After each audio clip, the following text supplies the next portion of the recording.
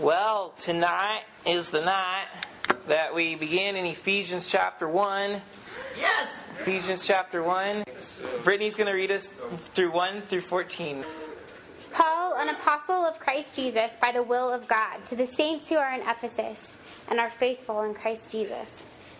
Grace to you and peace from God our Father and the Lord Jesus Christ.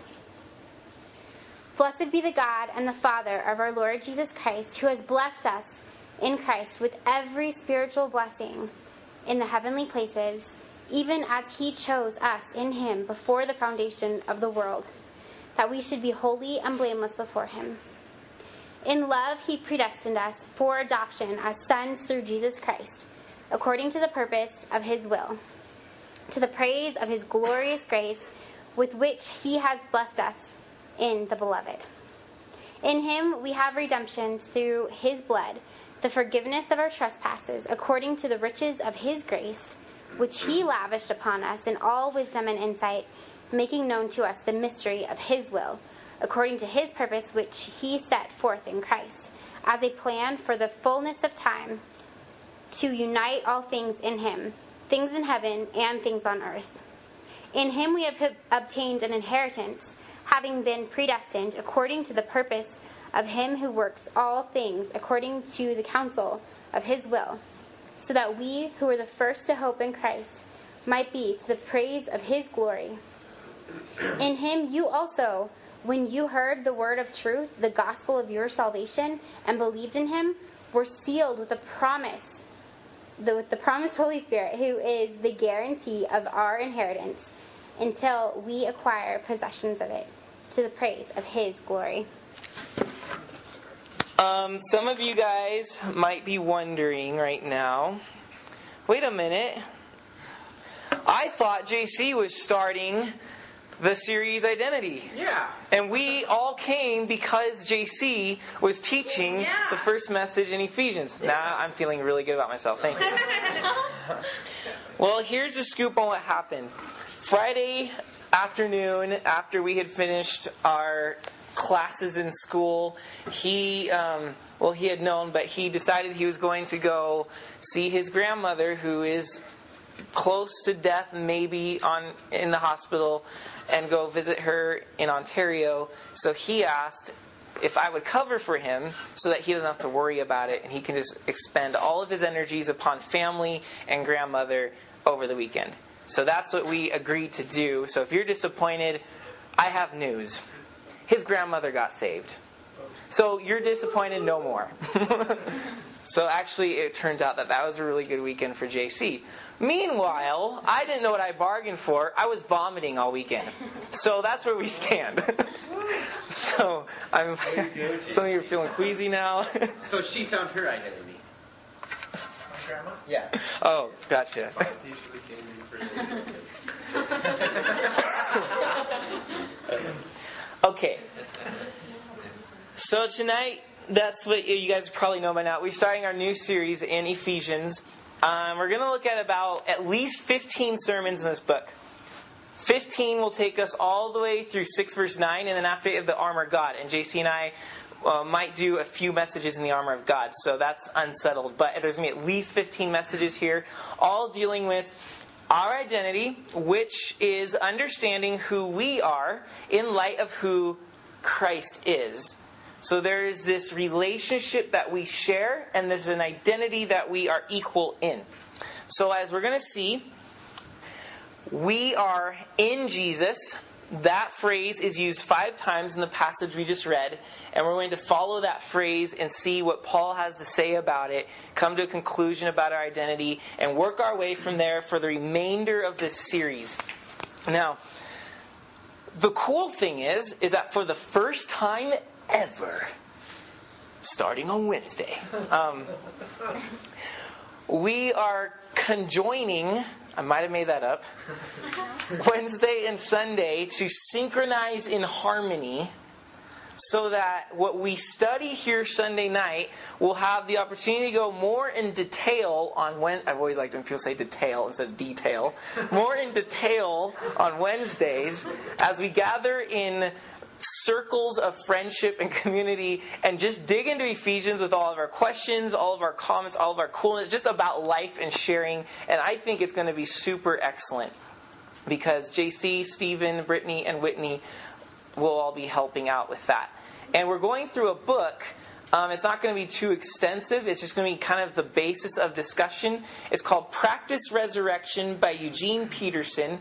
And it's a book that is going through Ephesians with the emphasis on practicing resurrection. So, just to give you guys a little map of where this is going, you're like, how long can you talk on identity? Like, how many times can you talk about it? Well, yeah, maybe a lot. But this series, Identity, is breaking up into 3 sub-series, if that helps make sense. So that there's a different flavor to each part that we move through. So it begins with identity, understanding who we are in light of who Jesus is. And that's chapters 1, 2, and 3.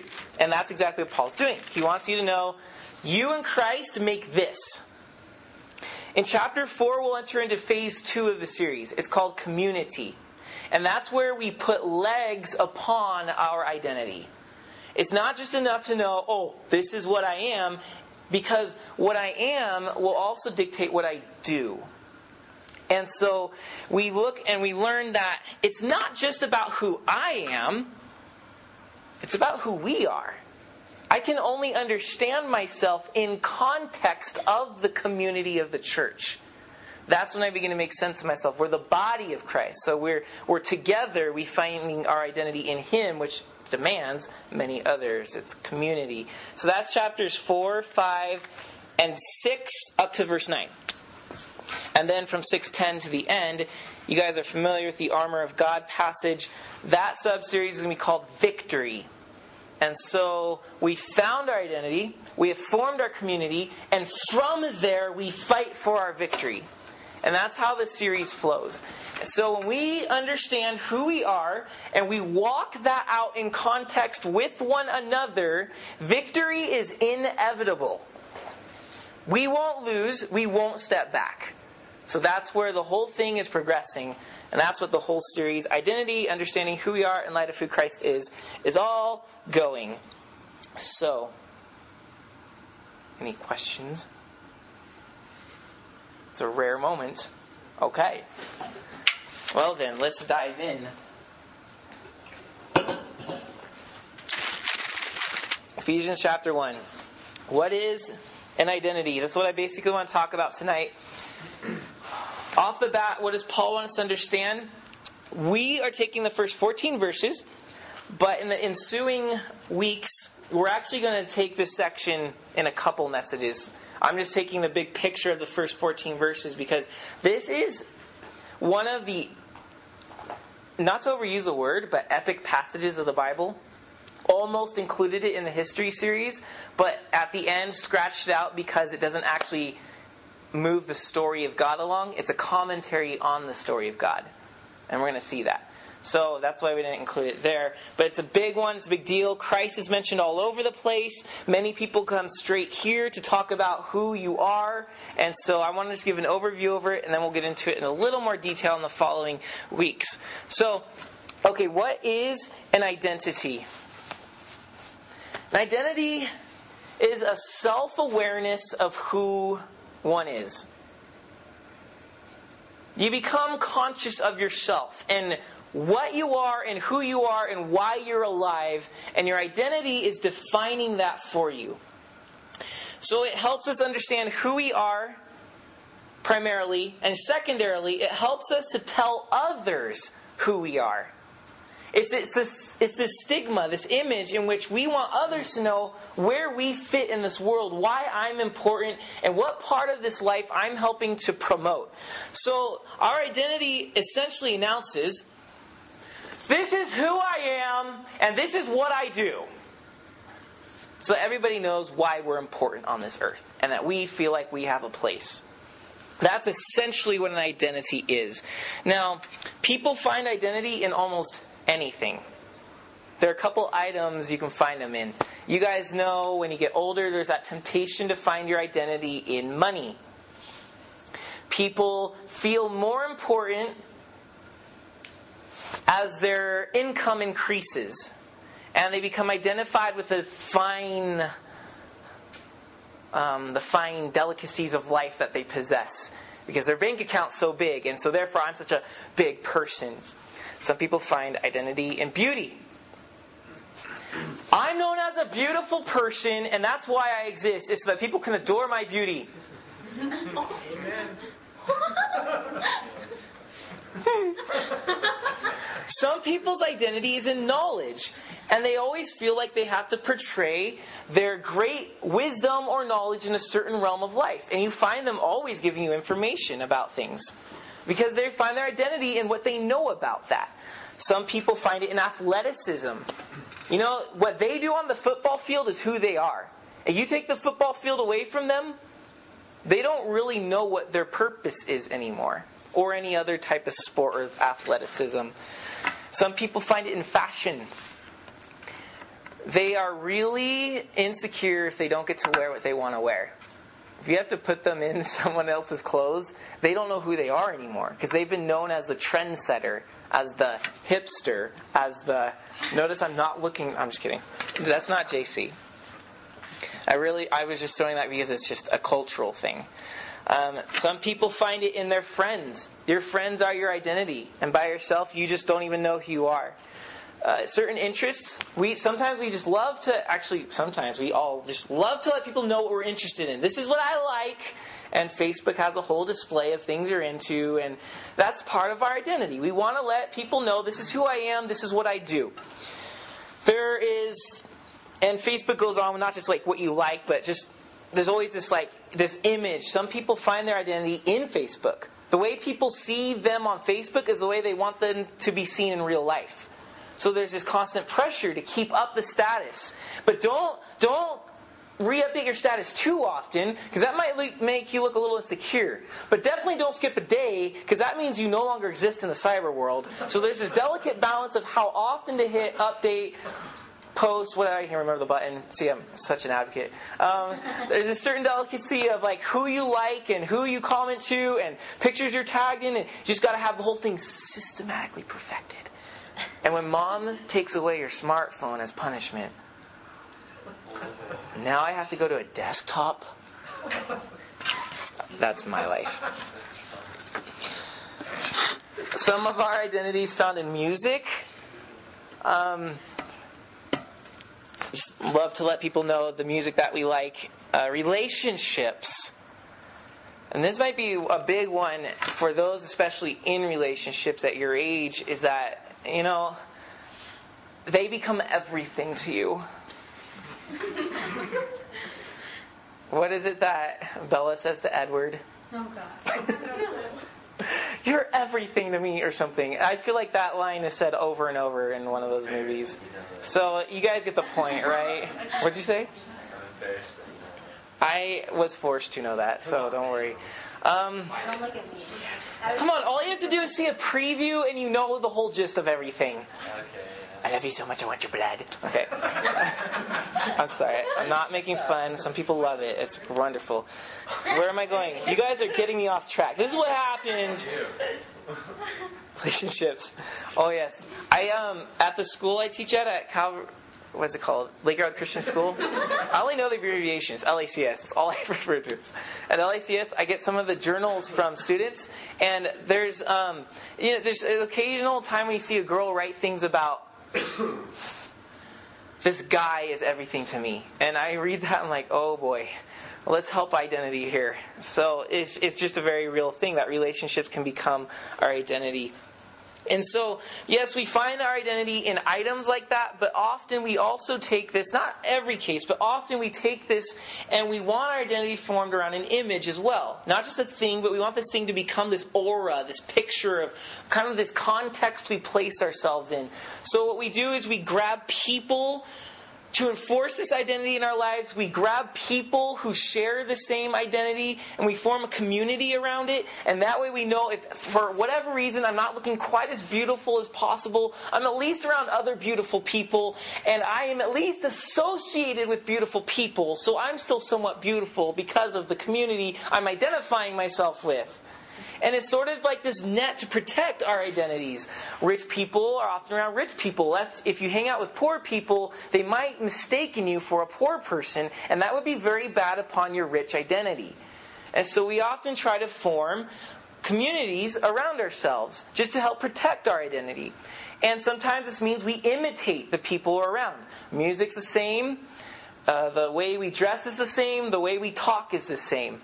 And so identity is very much a part of us because it's how we want other people to see us.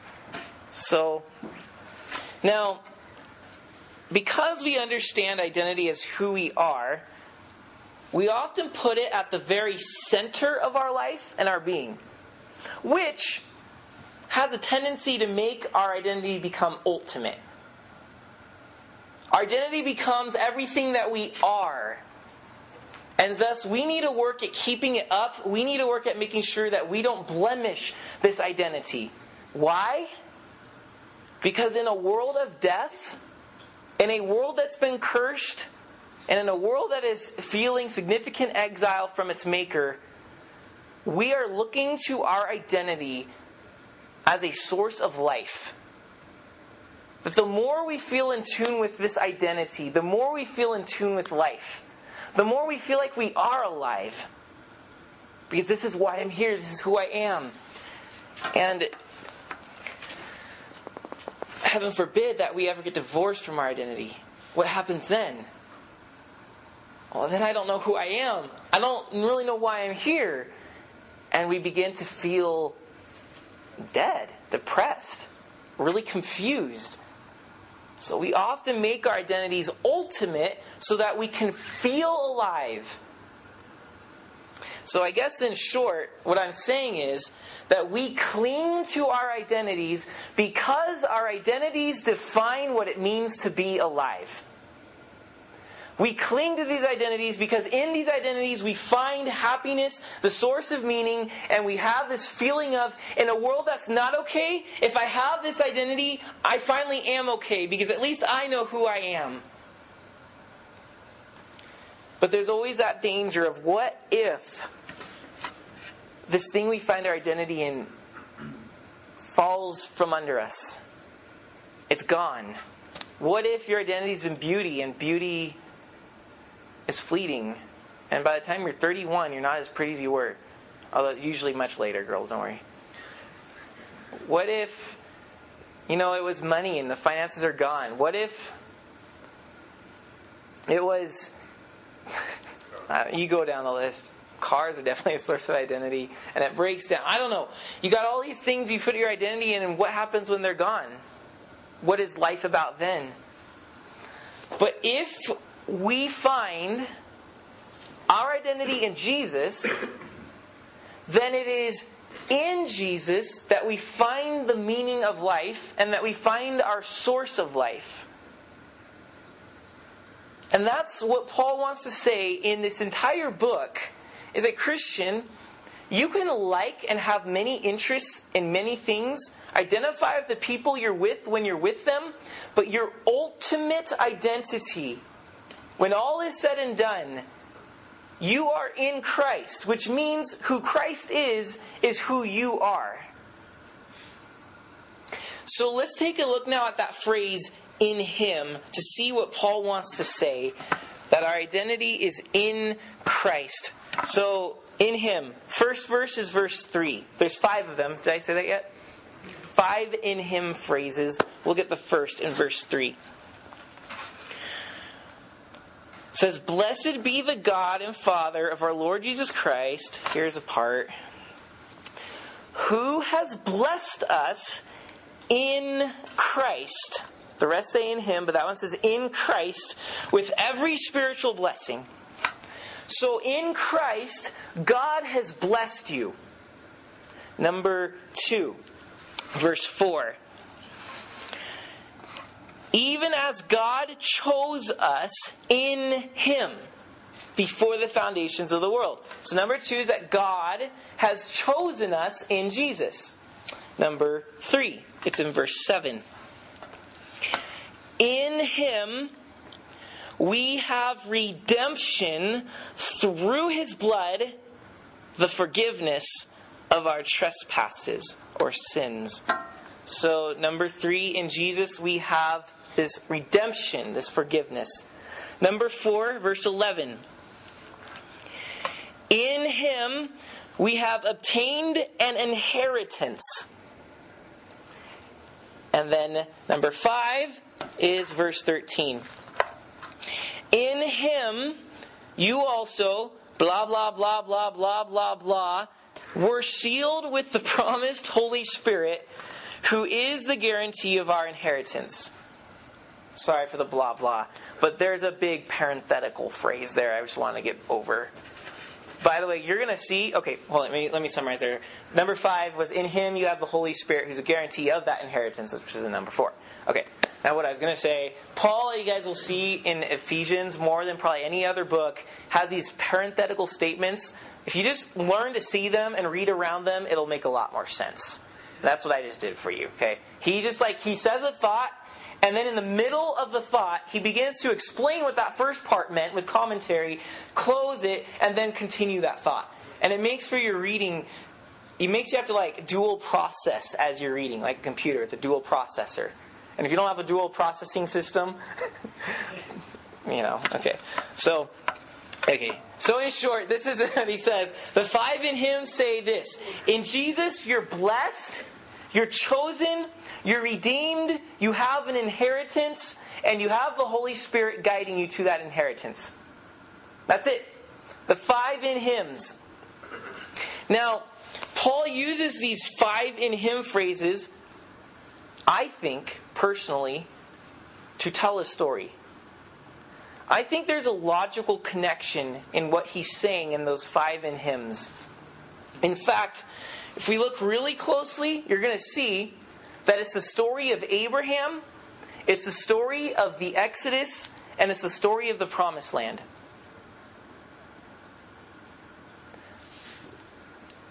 Tree of Life. We're not the only ones who did a study on God's story.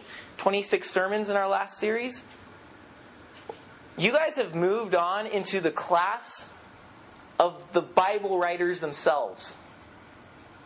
The Apostle Paul knew God's story very well. And I think that that's what we're going to see here, is that he threads God's story into our identity here. So what he wants to say, in a sense, is if you're in Jesus, then you and your identity has been pulled into God's story. Paul is very keen on his story. He wants us to know that you're wrapped up into it. God's story isn't just a history lesson, the bad side of the title of that series. It's not to imply that it's just all past stuff. He wants us to know now that we've looked at all that, he's taking the themes of Abraham, of Israel, and all those past stuff, and he's pulling them into the present, and he's saying, church, because you're in Jesus, you are also wrapped up in this story right now. In other words, the story of Abraham, the story of Israel and the Exodus is being carried out in you right now.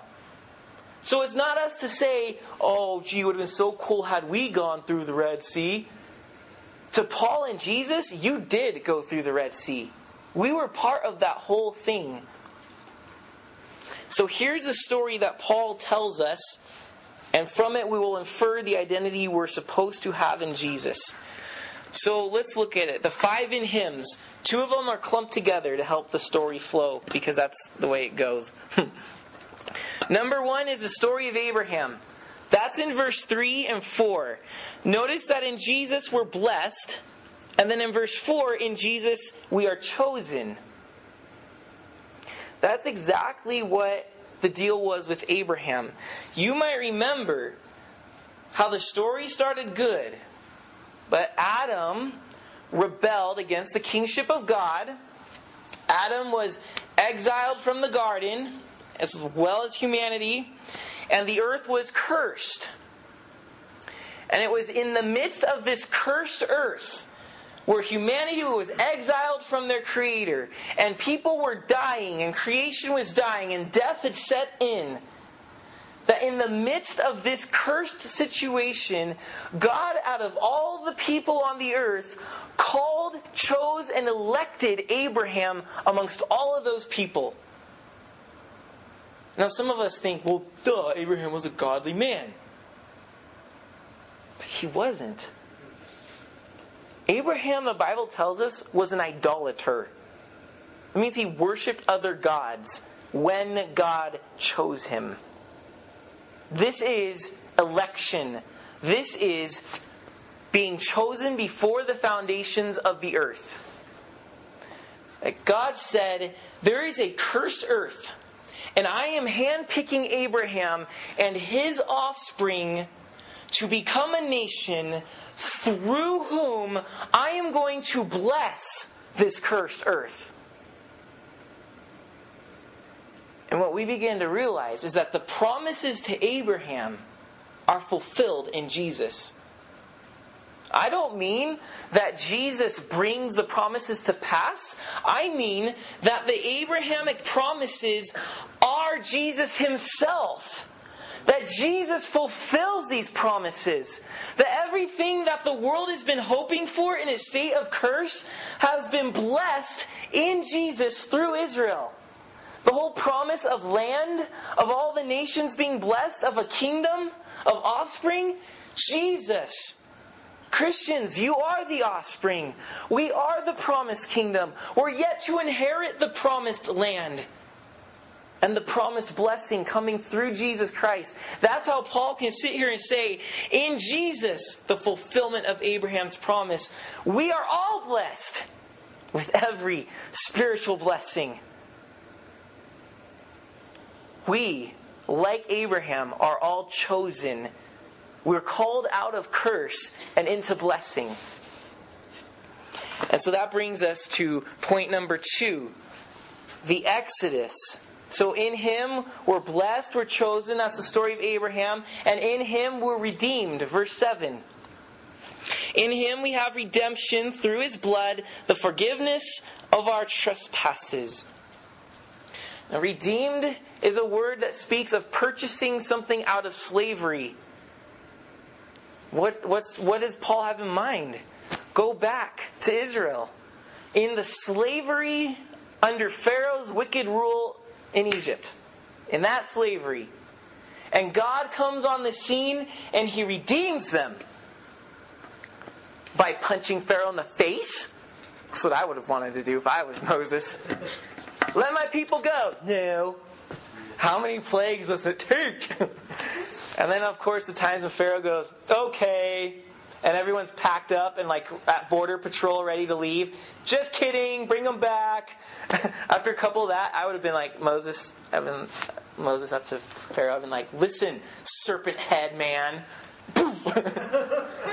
Let my people go.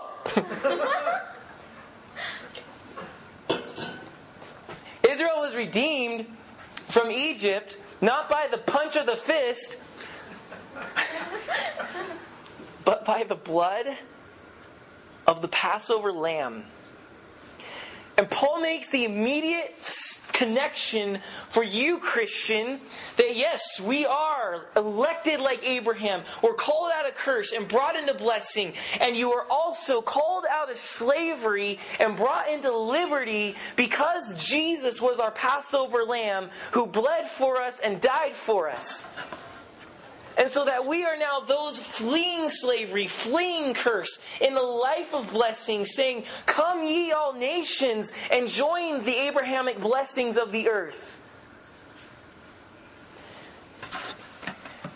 So part number 3 of the story he's telling is in verse 11. So we see in Him we're blessed and chosen like Abraham in the blessings. In Him we're redeemed like Israel from Egypt. And now in Him we see the story of the promised land. Verse 11. In Him we have obtained an inheritance. And I just want to confess that I never understood this or saw this until we went through the history series together. It then dawned upon me in that series that the promised land was called Israel's inheritance. I don't know why I was so blinded when I would read the New Testament, read about inheritance here, and just think like what we often do. We divide everything into compartments. That's Old Testament, I'm in New Testament now. Talking about inheritance. Inheritance, what does that mean? And we think about all these things about what inheritance can mean. Meanwhile, the Old Testament's over here screaming, hello! The promised land! And going through this series and seeing that Old and New Testament together are one story, it dawned on me that when the Bible says, and when Paul says here, that in Jesus we have obtained an inheritance, that it's talking about promised land. It's talking about what Israel was meant to enter into, but rebelled like Adam and was exiled from. It's talking about the blessing that through Abraham, Jesus is going to bring the whole world into. It's talking about Revelation 21 and 22, which we studied last week. The new heaven, the new earth, the new Jerusalem, our inheritance. For us, promised land means heaven. And verse 13, which says, in Him you were sealed with the Holy Spirit. Well, as Israel fled Egypt to go to their inheritance, they weren't left alone, but it was the presence of God Himself dwelling in their midst in the tabernacle and going before them in a pillar of cloud by day and a pillar of fire by night. The presence of God led them to the promised land. And that's what Paul says here, is like Israel had that, God's given us the Holy Spirit, our pillar by day, our pillar of fire by night, to lead us until we reach the inheritance, until we enter the promised land. The Spirit is there with us to guide us. And so, I think in all of this, by telling us the story of Abraham, the Exodus, and the promised land, and in those stories, telling us that we are in Jesus, Paul is saying this. In Jesus, God's story is your story. We have gone through the Exodus. We are going to the promised land. We are presently wandering through the wilderness of this cursed earth. We are the ones elected for blessing.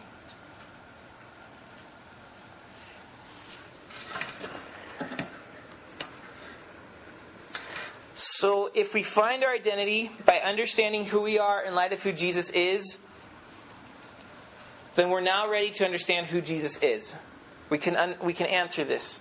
Because we've looked at the in Him phrases. We've seen the story Paul's telling.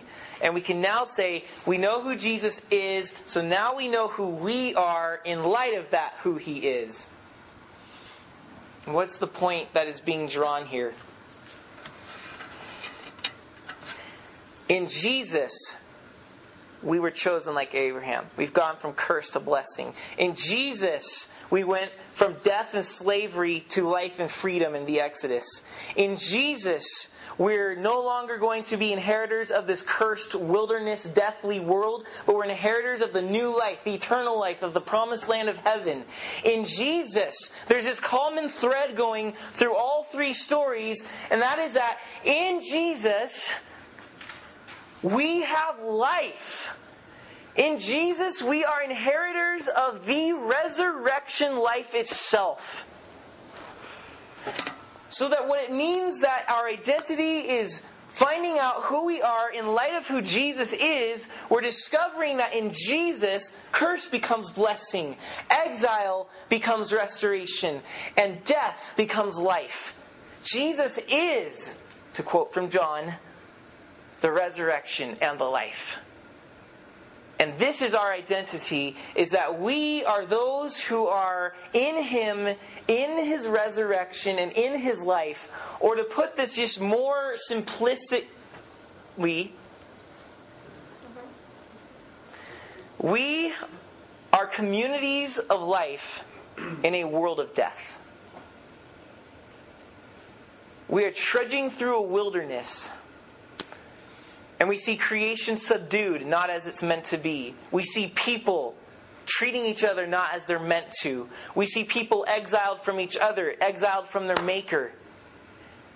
And we are this community of, to borrow from history, this community of Eden. Or we're this community of resurrection, this community of life that's trudging through this wilderness on this Exodus path to the promised land, saying, all who will, come join. You don't have to be stuck in curse. Be elected like Abraham to the blessings of Christ. Be redeemed out of your slavery because Jesus has paid for that. Come join us to a future of hope. Communities of life in a world of death. That's what I imply from the story Paul tells here. I want to show you briefly that he actually begins to say this a little more clearly as Ephesians goes on. Chapter 2. Chapter 2 is retelling what we just read in light of resurrection. This will become as crystal as day, I hope. So look at 2 verses 1 through 3. I'm just going to give you guys the condensed version because we're going to go through this in the future. So no worries no need to get into it in deep. Look at 2 verse 1. And you were dead. It's pretty straight, right? No interpretation needed. You were dead in trespasses and sin. Just make sure you guys are getting the dead part. Then, verse 4. But God, being rich in mercy, here's some of his parenthetical statements. But God, blah, blah, blah. Verse 6. Raised us up with Jesus and seated us with him in the heavenly places in Christ Jesus, so that in the coming ages, there you go, yeah. He raised us up. Oh, I missed verse 5. It says, even when we were dead in trespasses, he made us alive together with Christ and raised us up. There we go. You see how clear that is right there in chapter 2? You're dead, but in Jesus, he has raised us up. That's called resurrection. The dead become alive. That's our identity. Now in 2 verse 11. By the way, that corresponds with the whole redemption part. Like dead in your trespasses and sins, but he redeemed us and we've been resurrected to be alive and set free. And now 2:11 corresponds with the inheritance, the promised land part of the story.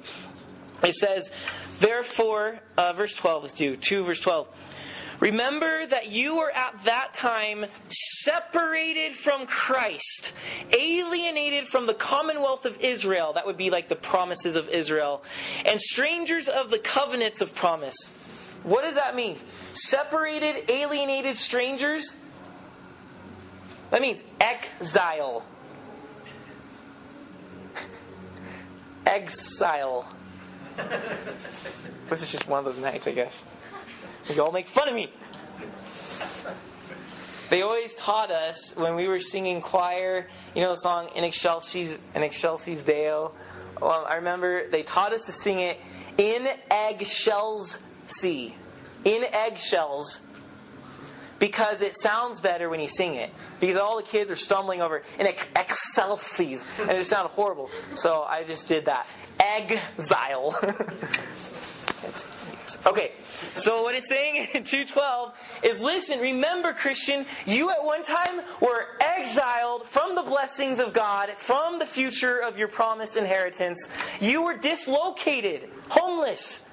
But, in verse 13, now in Jesus, you who once were far off, exiled, have been brought near by the blood of Christ.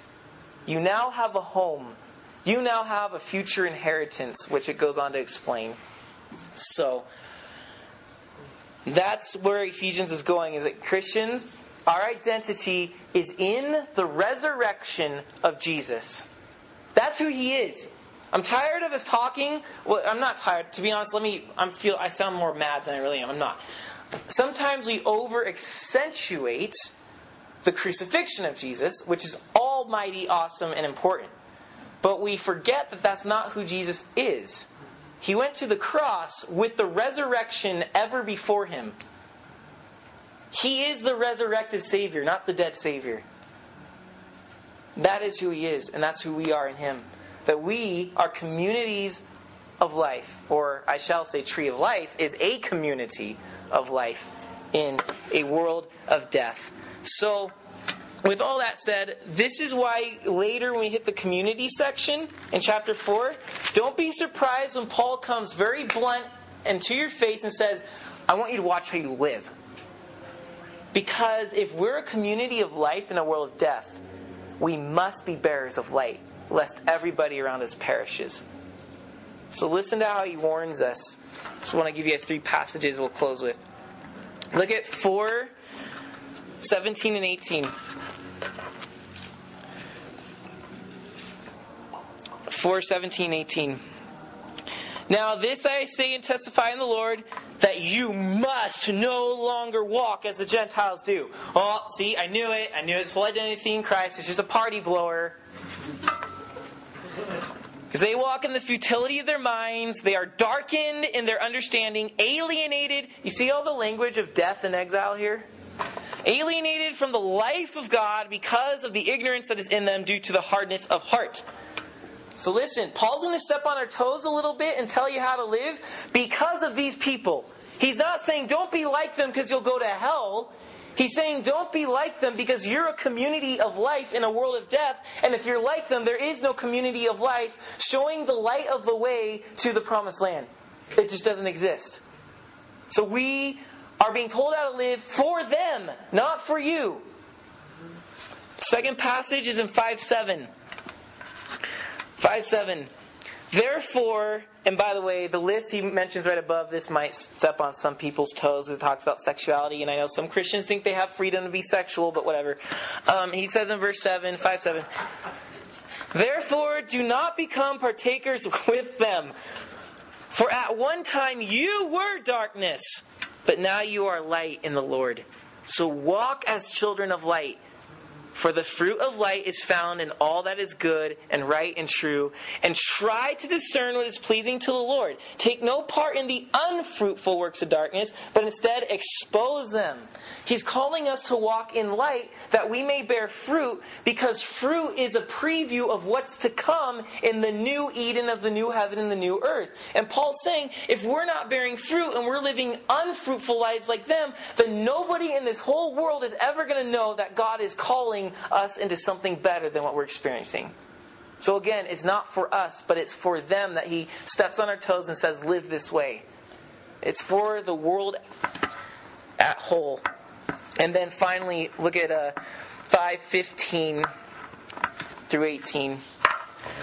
So look carefully then how you walk, not as unwise, but as wise, making the best use of your time, because the days are evil. So, do not be foolish, but understand what the will of the Lord is.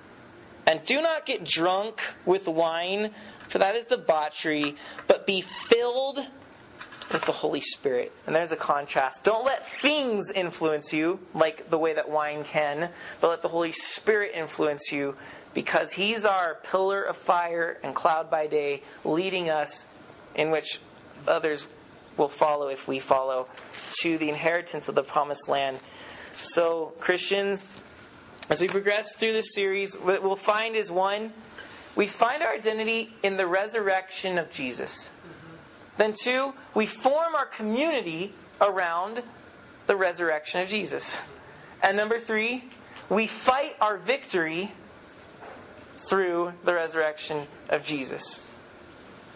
So that's what we are. We are inheritors of His resurrection. We were dead, but we're alive. And we are a community of life in a world of death. Father, we ask for Your presence to come and make us just that this would indeed be tree of life, a community of life in a world of death. And Lord, help us to, as we progress, to grow continually in our identity in Your Son. In Jesus' name we pray. Amen.